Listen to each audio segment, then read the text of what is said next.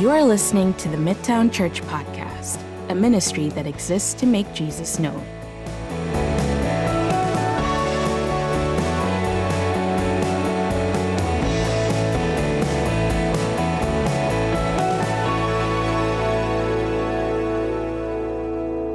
Honored to be able to do this with you this morning. Just as we get set to open God's Word together, I know Allison already prayed that our hearts would be open to what the Lord might say to us. So one of the practices that I've just adopted in my own life as I open the Scriptures, even just in my own personal reading, is to pray either the prayer of the psalmist, Lord, open my eyes that I might behold wonderful things from your law, or to pray the prayer of Samuel, speak, Lord, for your servant is listening, or just to pray what we're told constantly or repeatedly in the book of Revelation, let him who has ears to hear what the Spirit says to the churches. And so I just want to pray this morning as we open God's Word together. Father, we do thank you for your Word, how it instructs us, how it teaches us, how it shapes us and molds us. And we pray now as we open it together, as we read it, as we look into it, that you would, in fact, reveal things to us in it, that we would behold wonderful things from your word,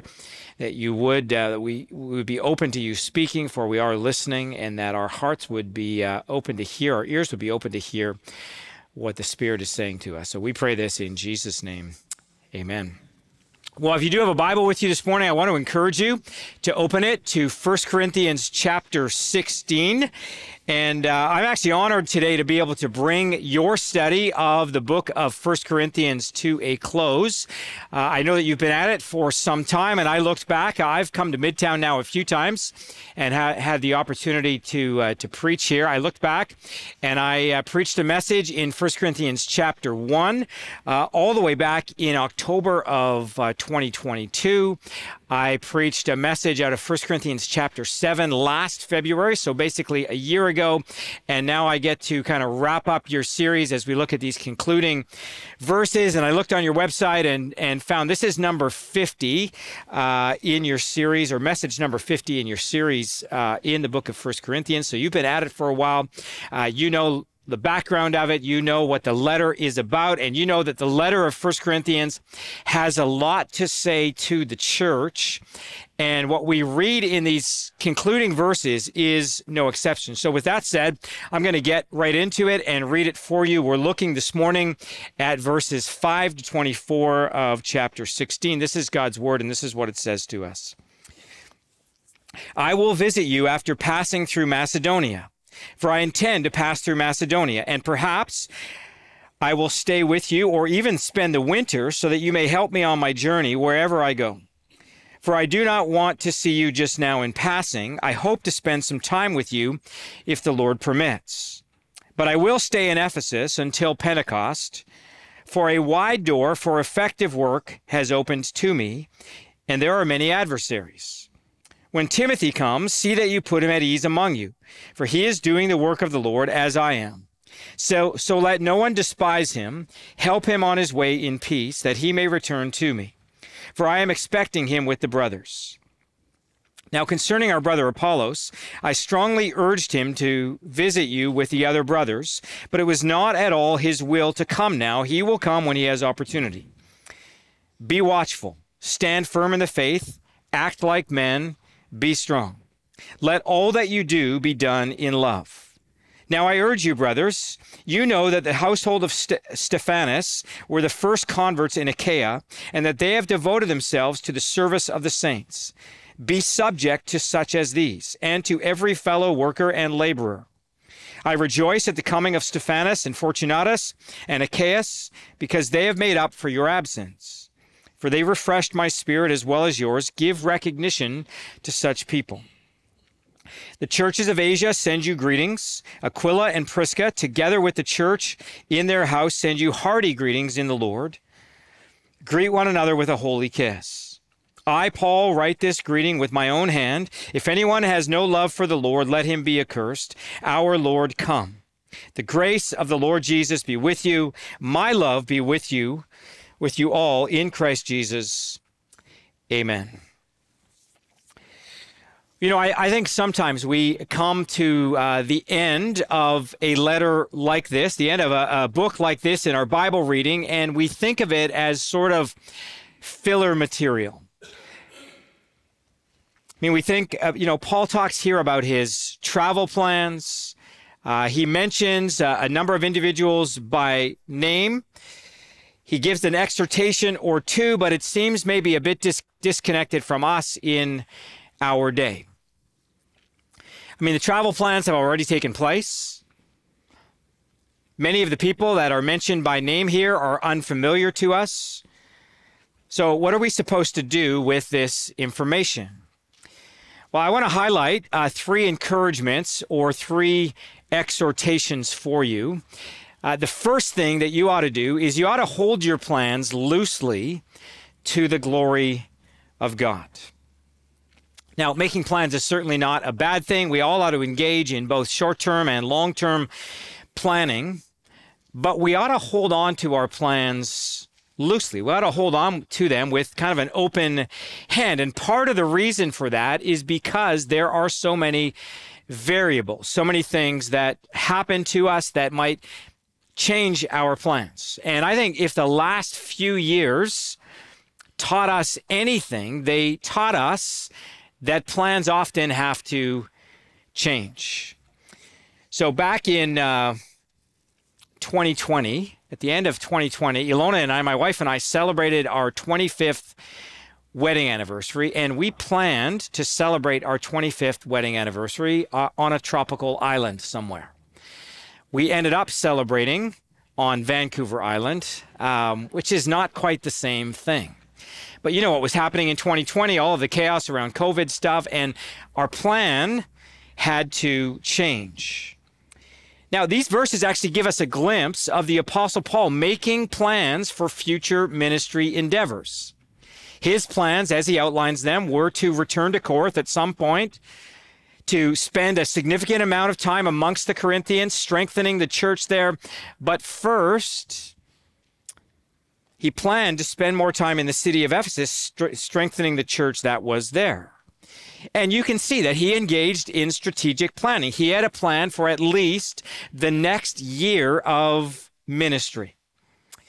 But you can also see that all of his plans were somewhat tentatively, that he held on to them loosely. So in verse 5, he says, "I will visit you after passing through Macedonia, for I intend to pass through Macedonia." And then in verse 6, he adds, "And perhaps I will stay with you or even spend the winter." There's a maybe to his plans. This might happen.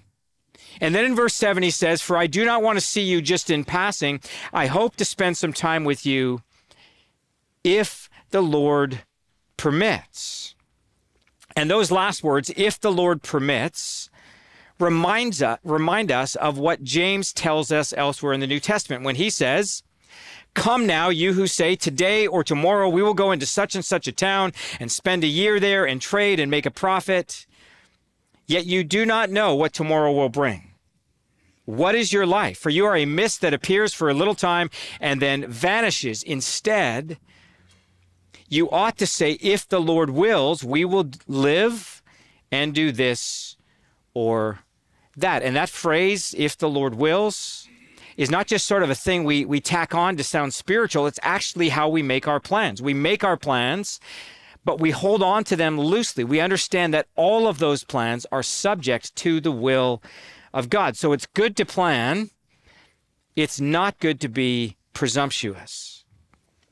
But I think we can actually dig a little bit deeper into this idea that we ought to hold on to our plans loosely to the glory of God. And I want to say two things it means to hold our plans loosely to the glory of God. The first one is that we need to understand the difference between a plan and a purpose. I think many of us are familiar with the evangelistic tract that says God loves you and has a wonderful plan for your life. Now, that is true, but I think sometimes when we hear that, we kind of get the wrong idea about it. We hear God has a wonderful plan for our lives, and we think, well, of course he does. His plan for me is to have a great marriage and a fulfilling career and wonderful, well-behaved children, and a house with a yard, and a vacation property on the lake, right? I mean, that would be a wonderful plan for my life. I think it might be better to say that God loves you and has a wonderful purpose for your life. See, the plan might not go as you expect, but that does not have to stop you from fulfilling your purpose. And Paul understood the difference between a plan and a purpose. He had very strategic plans for ministry. He really wanted to get back to Corinth, but he knew that the priority at the moment was to strengthen the church in Ephesus. And so his plans, those things that he might like to do, were subject to his purpose, those things that he knew he had to do. Now, some experts recommend developing kind of like a 5-year plan and then reviewing that plan regularly. It's not bad advice, but whenever we do that, whenever we review our plans, we ought to begin a review of our plans with our purpose. What is our purpose?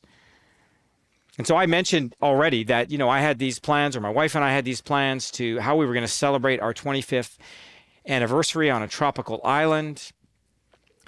The plan changed, but the purpose didn't, right? The purpose was to celebrate this significant milestone in our life, and we could do that in one location as well as in another, or at least almost as well. One of my favorite movies of all time is It's a Wonderful Life. My wife and I watch it, almost every Christmas, and It's a Wonderful Life. If you know the movie, it's an old movie, tells the story of George Bailey. His life is constantly interrupted.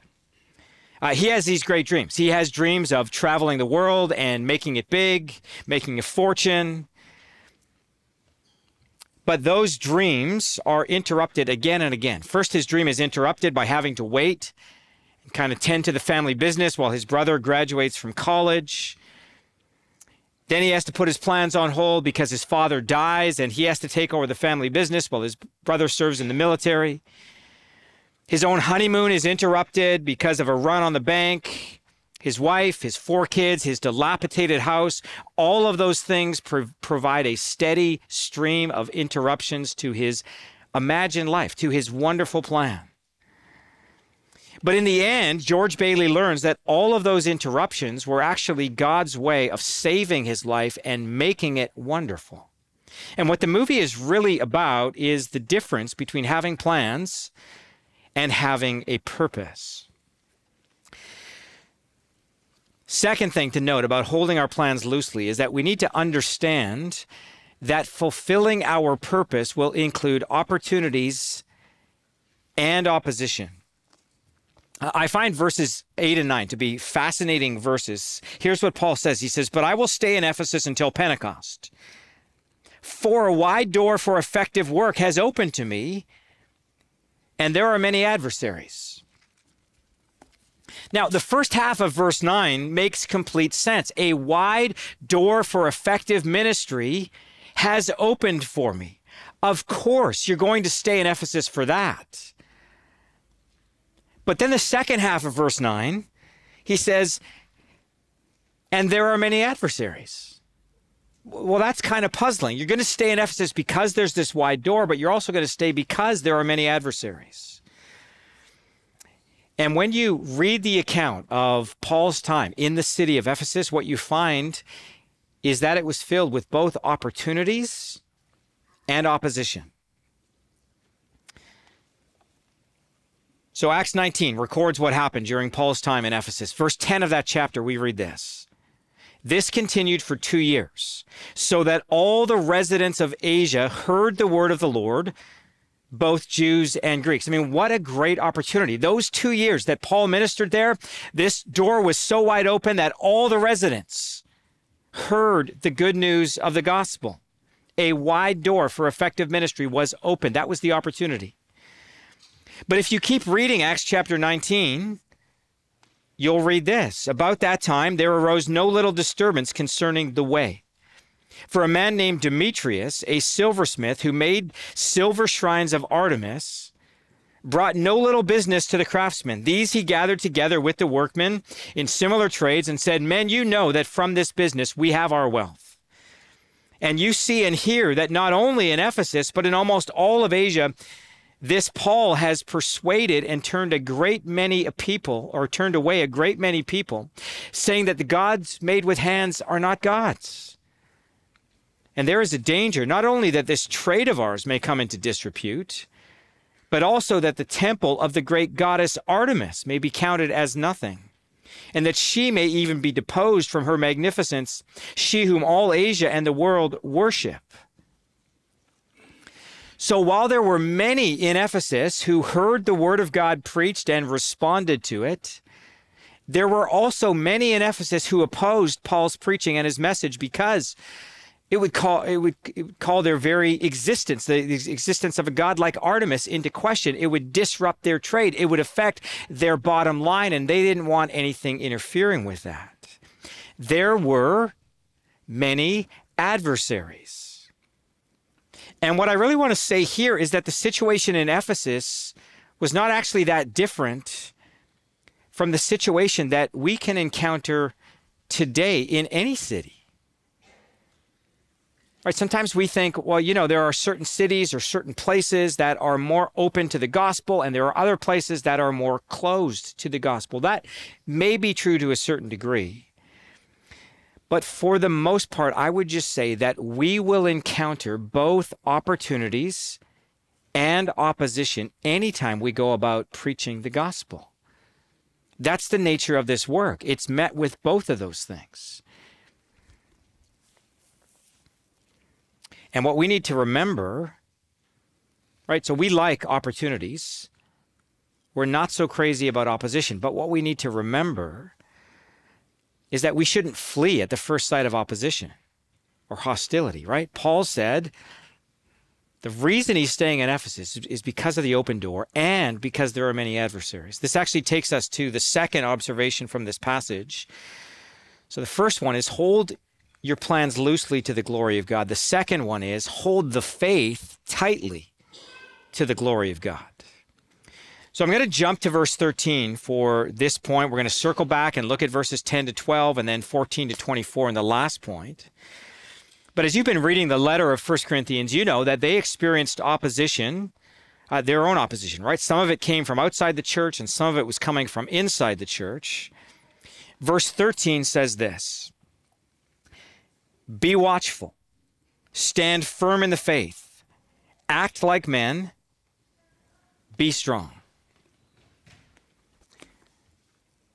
So Paul gives these four kind of staccato statements or exhortations here. And I think it's worth just touching on each one of them. Firstly, he says, be watchful. Now, we understand what those words mean in a general sense, but what does Paul mean here when he says to the church at Corinth, be watchful? What are we to be watchful about?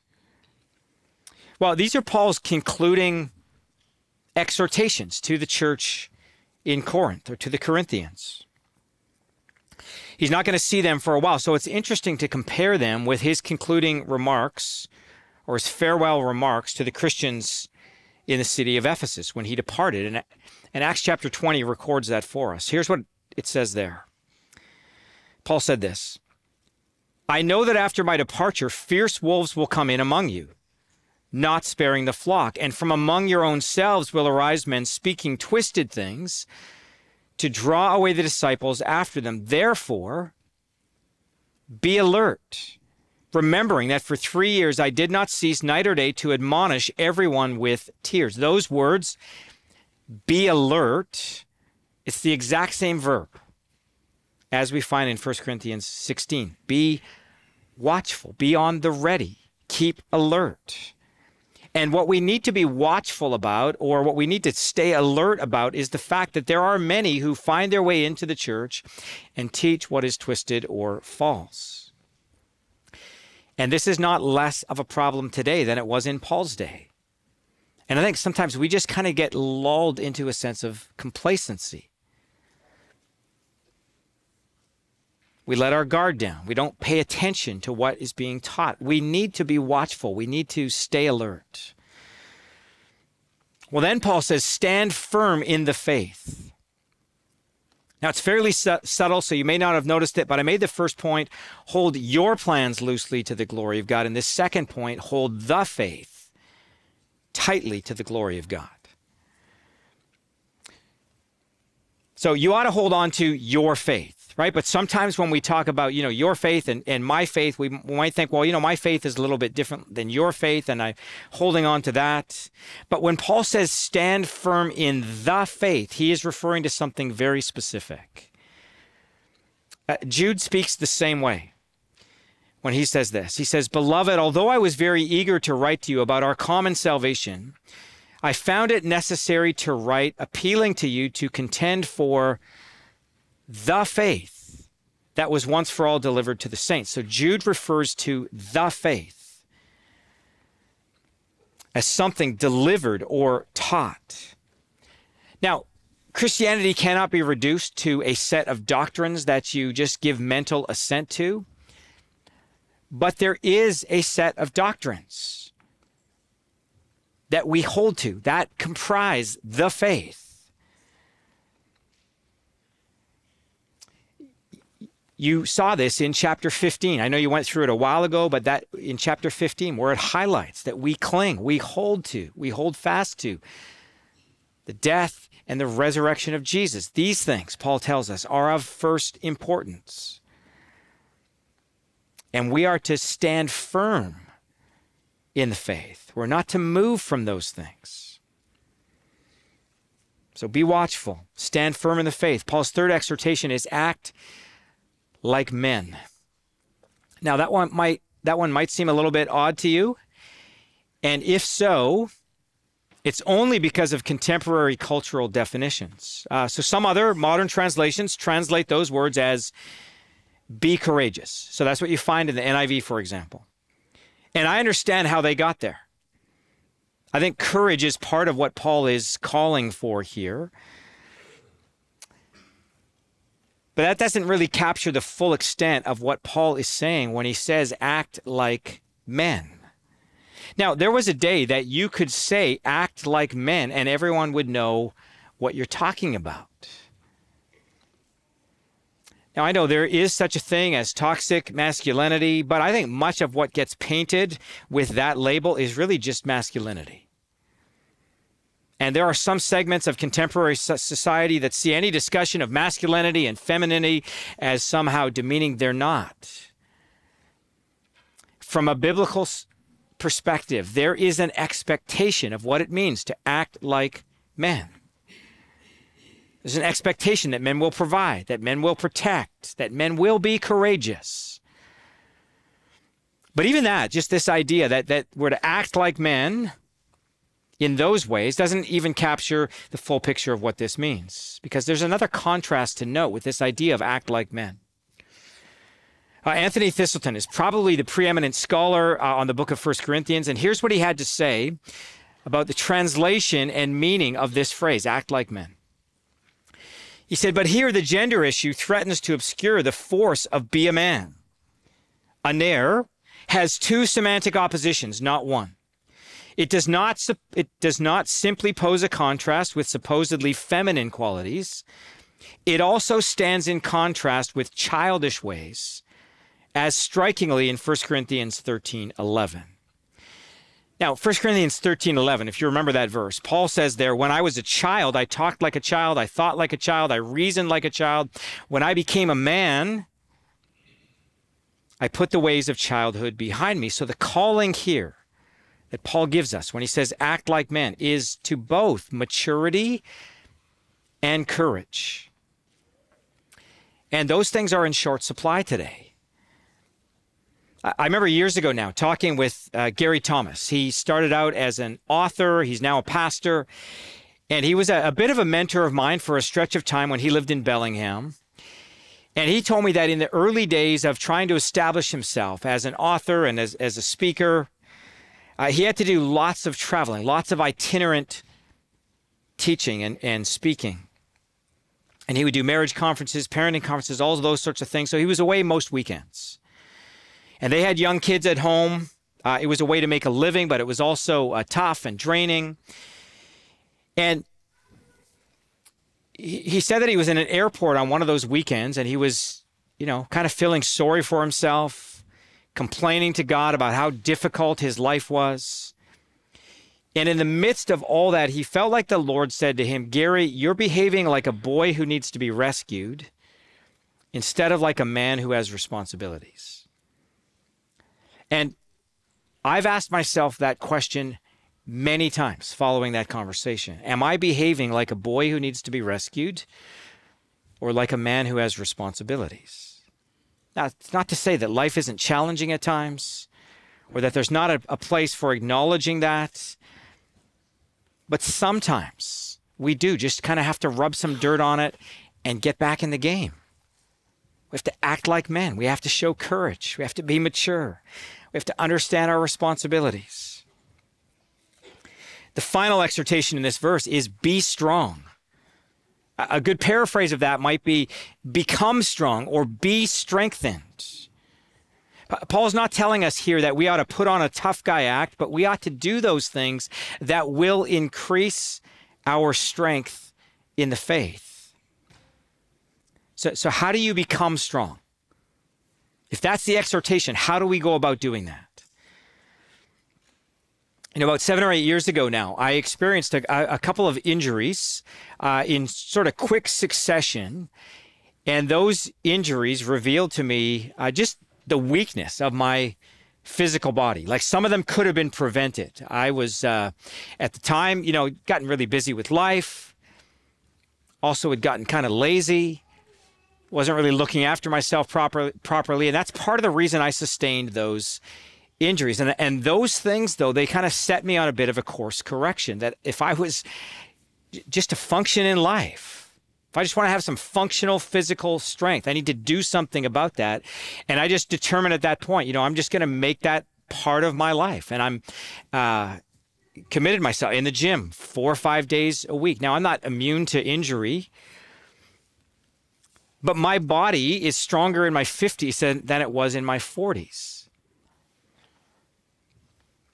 You don't become stronger physically without some kind of training, and you don't become strong in the faith without some kind of training.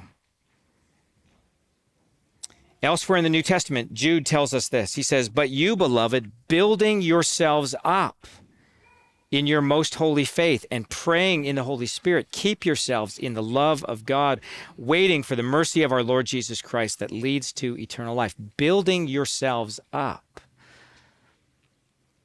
So my question for you, in light of these exhortations, is what are you doing to build yourself up? What are you doing to strengthen yourself in the faith? The third exhortation, and the first one is hold your plans loosely to the glory of God. The second one is hold the faith tightly to the glory of God. The third exhortation we find here is love each other deeply to the glory of God. It's good to read verses 13 and 14 together.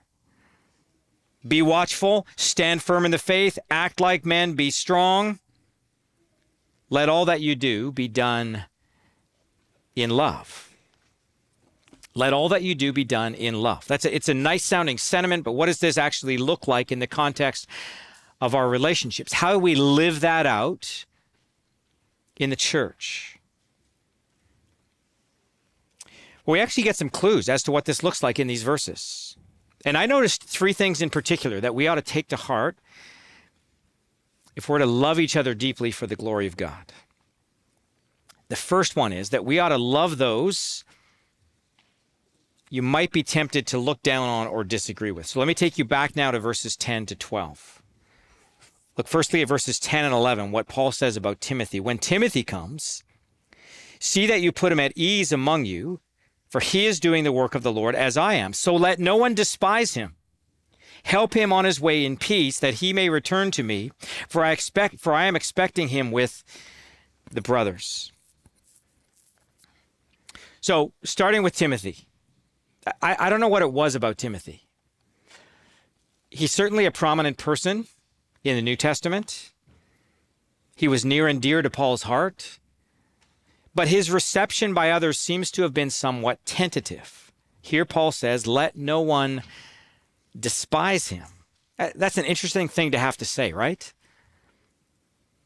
Like if Norm had sent you a message before I came and said, hey, Lee's preaching today, let no one despise him. To have to say that, you'd go, well, what is it about Lee that I might naturally despise? And maybe you do. Well, why would anyone be tempted to look down on or despise Timothy? Well, Acts chapter 16 tells us that Timothy was the product of a mixed marriage. His mother was Jewish, his father was Greek. And that chapter gives us this additional information. It says, Paul wanted Timothy to accompany him, and he took him and circumcised him because of the Jews who were in those places, for they all knew that his father was a Greek. Paul's reasoning there seems to have been, look, you're going to find a more favorable reception among the Jews if you're circumcised.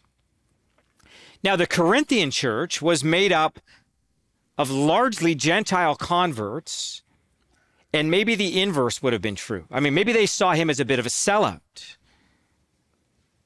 And maybe that's why Paul says, let no one despise him. We know that Timothy ended up pastoring the church in the city of Ephesus. And it's interesting to note what Paul said about Timothy in that context. He said, let no one despise you for your youth, but set the believers an example in speech, in conduct, in love, in faith, in purity. So maybe the temptation was to look down on Timothy or to despise him because he was young. Maybe that's why Paul had to say, let no one despise him. Well, I think there is a temptation to do that sometimes.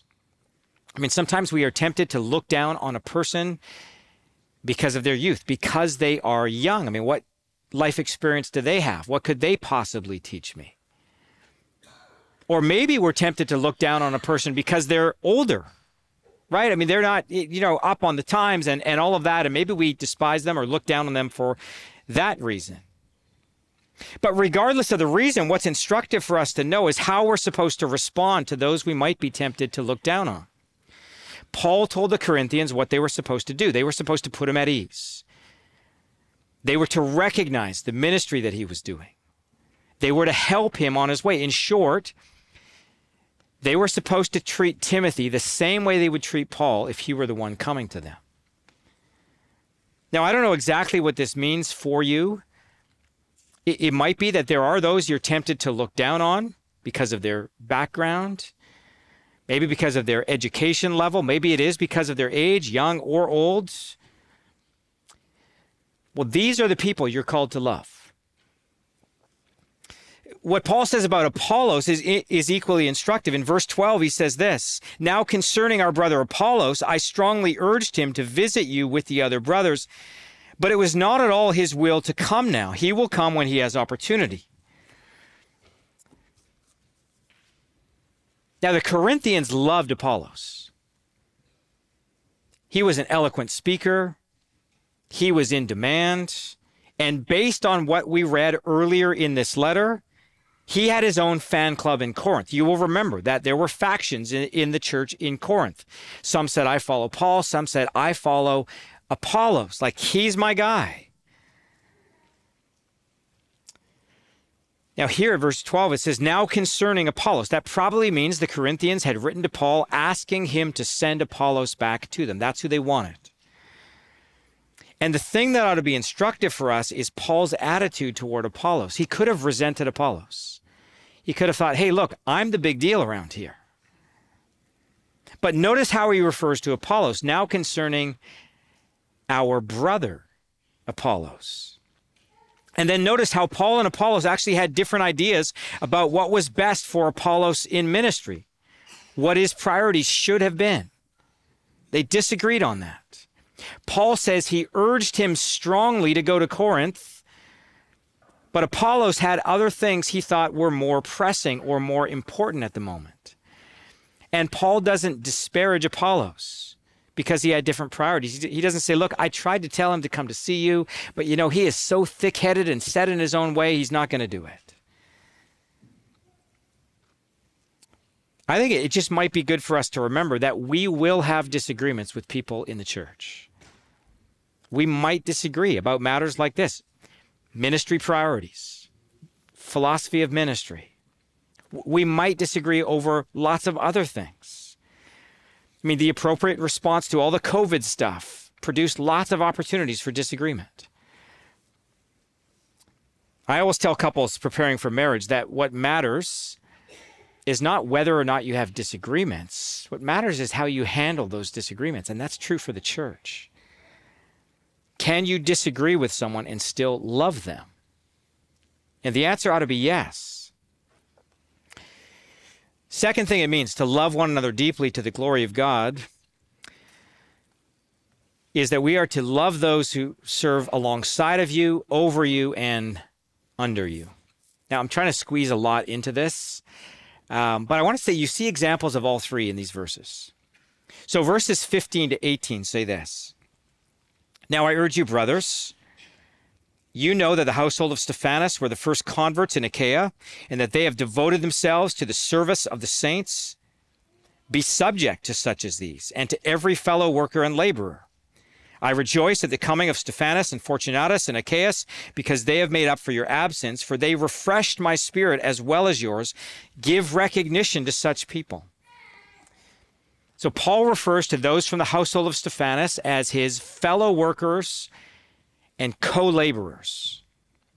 This is how we ought to see one another. I know it's been a little while, but you explored not that long ago chapters 12 to 14 in 1 Corinthians. And those chapters actually give us an extensive understanding of what it means to say that the church is the body of Christ, right? One body with many parts or many members that don't all have the same function. It's no accident that right in the middle of that section, in chapter 13, there's an extended discussion on love. We're called to love one another. Called to love those who serve alongside of us. And I would just say, look around the room right now. Take a look at the people sitting next to you, or across the aisle from you, or across the room from you.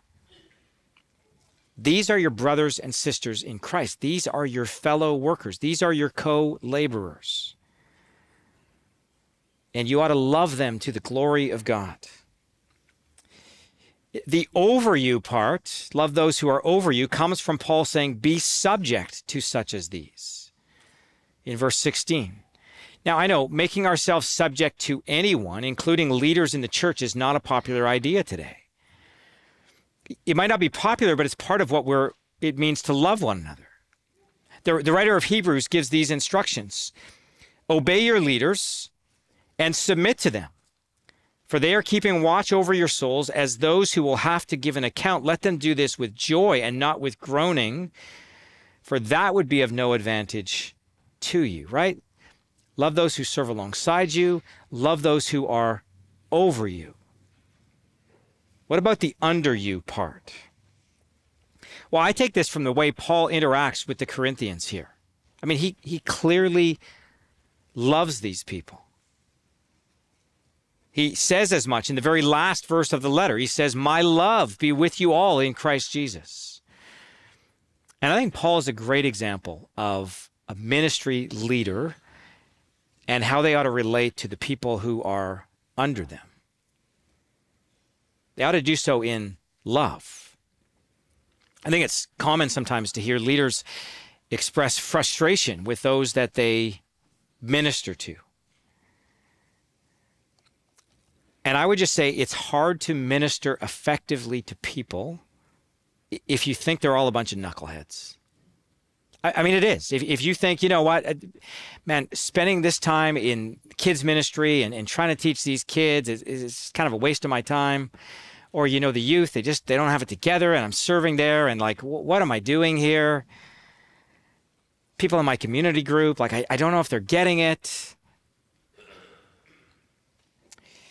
Look, in any ministry context, you ought to love the people you minister to. Your ministry should flow from that. I've often been encouraged with the example of Jesus when he was in the middle of a discussion with a rich young ruler who just couldn't quite grasp that following Jesus was more important than acquiring and possessing wealth. And Mark records it like this. And Jesus, looking at him, loved him and said to him, "You lack one thing. Go and sell what you have and give to the poor, and you will have treasure in heaven, and come, follow me." Jesus looked at him and loved him. That's what we ought to do with those we minister to.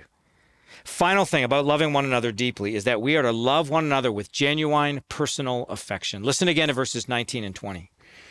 "The churches of Asia send you greetings. Aquila and Priscus, together with the church in their house, send you hearty greetings in the Lord. All the brothers send you greetings. Greet one another with a holy kiss." Now, these greetings are not sort of throwaway lines. They're not filler content. There was a genuine love for one another that existed in the first century church. They didn't even just send greetings. They sent hearty greetings. Paul's specific instructions for the Christians in Corinth was to greet one another with a holy kiss. And that's not the only time Paul gives that instruction. At the end of the book of Romans, he says, greet one another with a holy kiss. At the end of 2 Corinthians, he says, greet one another with a holy kiss. Now, I've been in churches where that's kind of the culture and they practice that. I don't know that I would be comfortable with it here, but I kind of liked it actually to watch that take place. There's something about the importance of greeting one another with warmth, welcoming one another warmly. I know we used to kind of make fun of sort of the middle of the church gathering or service. They do a handshake time, and it's so shallow and all of that. I would say in a day when people are starved for any kind of physical touch, I think it's a good thing to do. I mean, it's better than standing and sitting next to someone for an hour and 15 minutes and not introducing yourself. The point, of course, is not a handshake time or no handshake time, but that there ought to be genuine expressions of personal affection among Christians as they gather and as they meet outside of formal gatherings. Now, I was in the lobby in between your gatherings. I saw lots of that taking place. I know there's a great warmth here. I just think we all ought to work at expanding our circles, offering each other the right hand of fellowship, so to speak. Paul says it this way in Romans. He says, "Therefore welcome one another as Christ has welcomed you for the glory of God." That's what we do as a church. We welcome one another in the same way that Christ has welcomed us, and we do it to the glory of God. Let me pray. Father, we thank you for these instructions. We thank you for your love for us that welcomed us into your family and then made us a family together. And I pray for Midtown Church. I pray that they would be your people, loving one another deeply, that would have an impact on others who come in and see it and are aware of what's taking place here. We thank you for your clear call that we ought to stand firm in the faith, hold on to it tightly with everything we have, and that we ought to hold our plans loosely before you and submit them all to you. And we pray we would do that. We pray this in Jesus' name. Amen.